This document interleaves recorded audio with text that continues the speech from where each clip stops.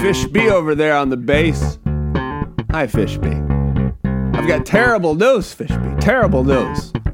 According to the analytics people, today's show only a 3% chance of success. We'll see what happens. Bonjour, amigos. Welcome back. Glad you're here. I'm told I only have 15 minutes. Today's show is brought to you by Sneaky Cannons. I don't think cannons are legal in most places, but I'm told these are okay because they're sneaky. Glad you're paying attention. 20 days until the midterms and 3 great number 20s. Barry Sanders, Manu Ginobili, and Ray Allen. That's a trifecta if I've ever heard one. In the latest midterm hullabaloo, obviously Grandpa Joe's doing all he can for the Democrats. Now he's saying he's going to codify, which means make the law of the land, but you hear that term, it's a government thing. But Biden says he'll codify Roe if the Dems win the House and the Senate. Apparently no one told Grandpa Joe that right now he has the House and the Senate. Like if he really would have the ability to do that, he would have already done that. The Democrats don't have the margins, and they're certainly not going to have the margins after the midterms, but who knows? I'm just a guy, I'm just a podcaster doing a thing that only has a 3% chance of success, according to the analytics people. So good luck to Grandpa Joe on codifying Roe. I could continue to wax poetic. I shall not. I'm not gonna go against the analytics. The race no one is talking about with 20 days until the midterms is Nevada. The Republicans always think they're going to win Nevada. The Republicans are always polling slightly ahead of Nevada. But then, like the ghost of Harry Reid swoops in with a Band-Aid over his eye, and he gets it done for the Democrats. I don't know how the ghost of Harry Reid does it. I don't know how the living Harry Reid did it. But the Nevada Democratic machine is as strong as any political machine in the entire country. If the Republicans do win Nevada, Democrats are in real trouble, I think. Kanye West says he only wishes death on the Jews who did him wrong. So he just wanted to clarify that he's not wishing death on all the Jews, only the Jews who did him wrong. So I guess is it cool now? No, of course not. Fucking Kanye. It's amazing to me, like how even though he's getting a lot of attention for these anti-Semitic comments. Nothing like, if you remember Mel Gibson, like when he went, like even you could say Kanye now, like he's going Mel Gibson. Like when you go like full-fledged, like drunken, crazy, insane, like fucking like anti-Semitic, it's called going Mel Gibson. At least it is in my vernacular. You know, give him the full Mel. But another just strange, paint yourself a picture frame around this to kind of encapsulate life in 2022. Everything's about a brand, and because Kanye's brand is fucking crazy, for some reason he gets a little more slack. If he comes out tomorrow and says sorry, I'm like, okay. It's just Kanye being Kanye. He's on brand. And in fairness to Yeezy, or Ye, he says he only wishes death on the Jews specifically who did him wrong. All the other Jews are cool. Only the Jews that were out to get him. Okay, Kanye. Once again, the rhyming shall stop.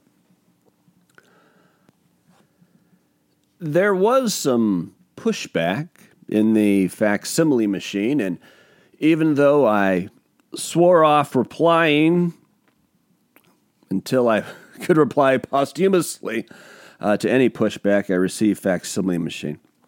And don't make me go through the whole thing yesterday. It was very inartful. It was very inarticulate, and I apologize for that. That was just the state my brain was in. It took me 7 minutes to explain something that I should have been able to explain in, like 90 seconds, 2 minutes, but it's just the way it was.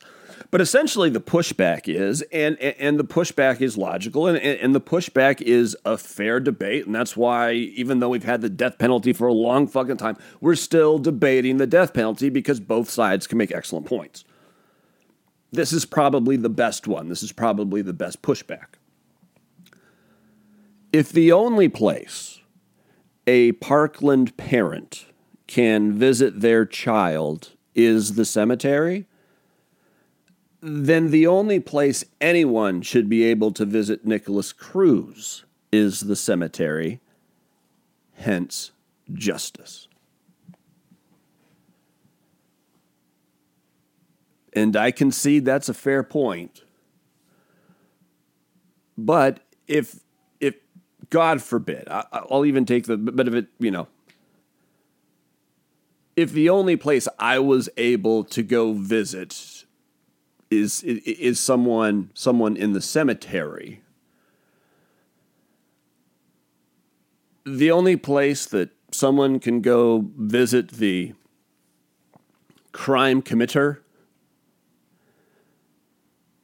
is jail, where they're never getting out of, ever. I think that's justice too, but like I said, this is why we're still debating it.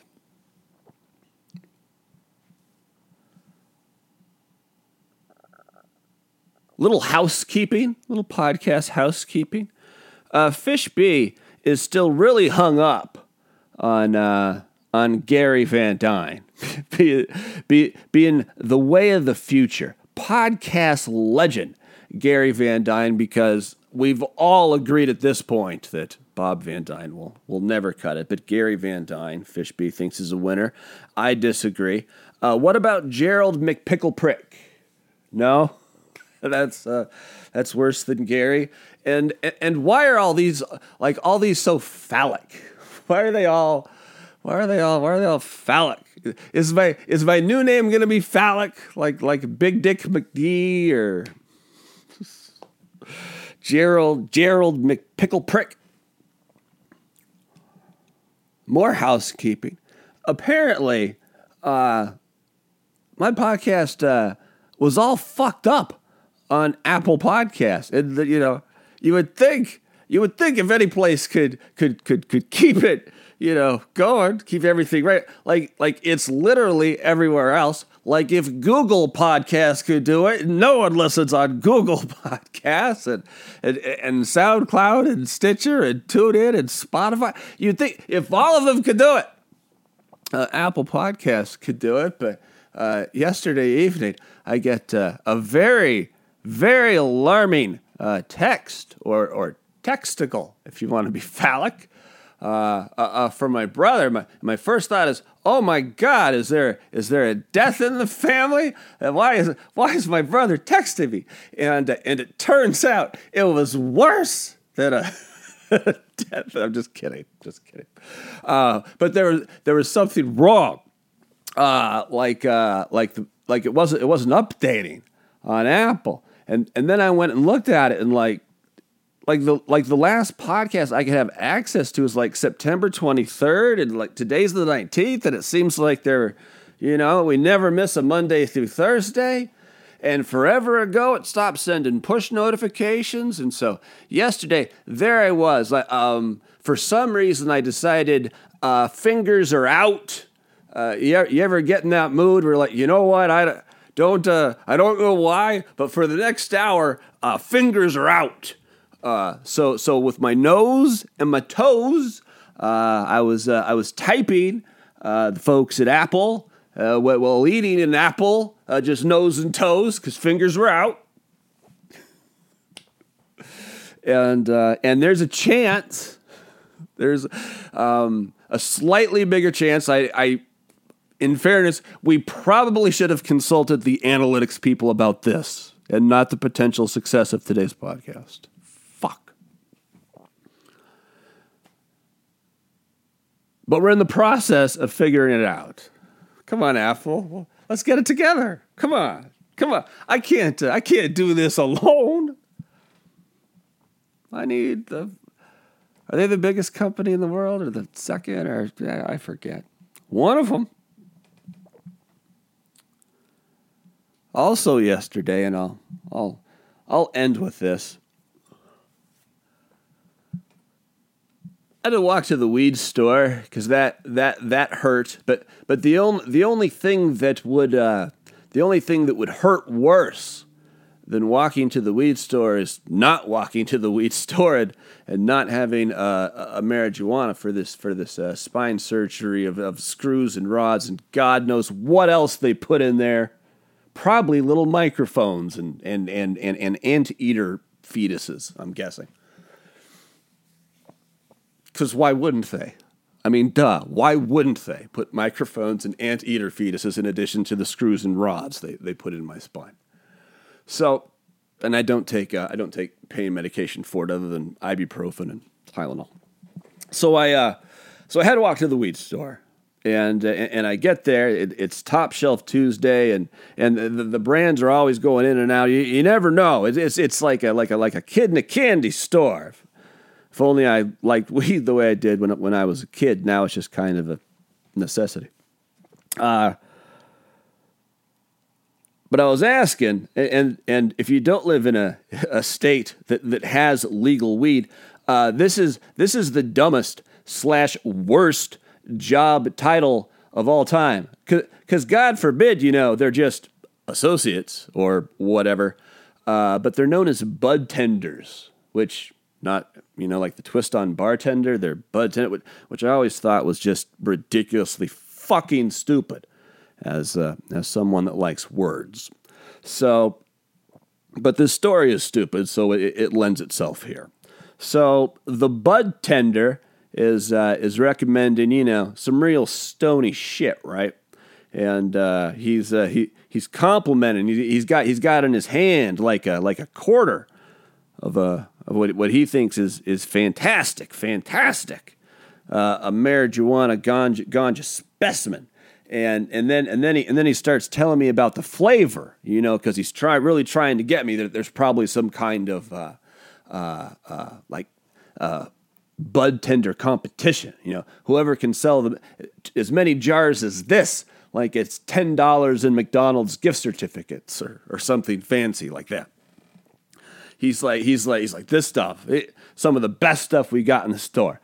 It tastes like earth and garlic. And I try just not to laugh like in this bud tender, I don't laugh in their face, but my face definitely makes a face. I'm not sure exactly what face it was. I'm not sure if it was a face of disappointment, confusion, bewilderment, and mildly offended. Like if you were to take all those faces and combine them into one face, that was the face I had, as the bud tender described. Here's the shit you want to buy, old man. Here's the shit for you. Earth and garlic. I'm from the Pacific Northwest, motherfucker. There's no shortage of quote-unquote stony shit in the store. It's an entire store. It's the weed store. It's full of fantastic weed. All of it. All of it's great. Almost all of it's great, except for the stuff they sell for $5 for a pound. That stuff's not good. Everything else is good. Sweet weed. Can you get me something that tastes like pineapples or cherries or oranges, or preferably something that tastes like 7-Up or like Sprite Fizz? Something that tastes like Sierra Mist on the hottest day of the hottest summer. Weed and earth and garlic. Good grief. How can we go on? Say adios, Fishby.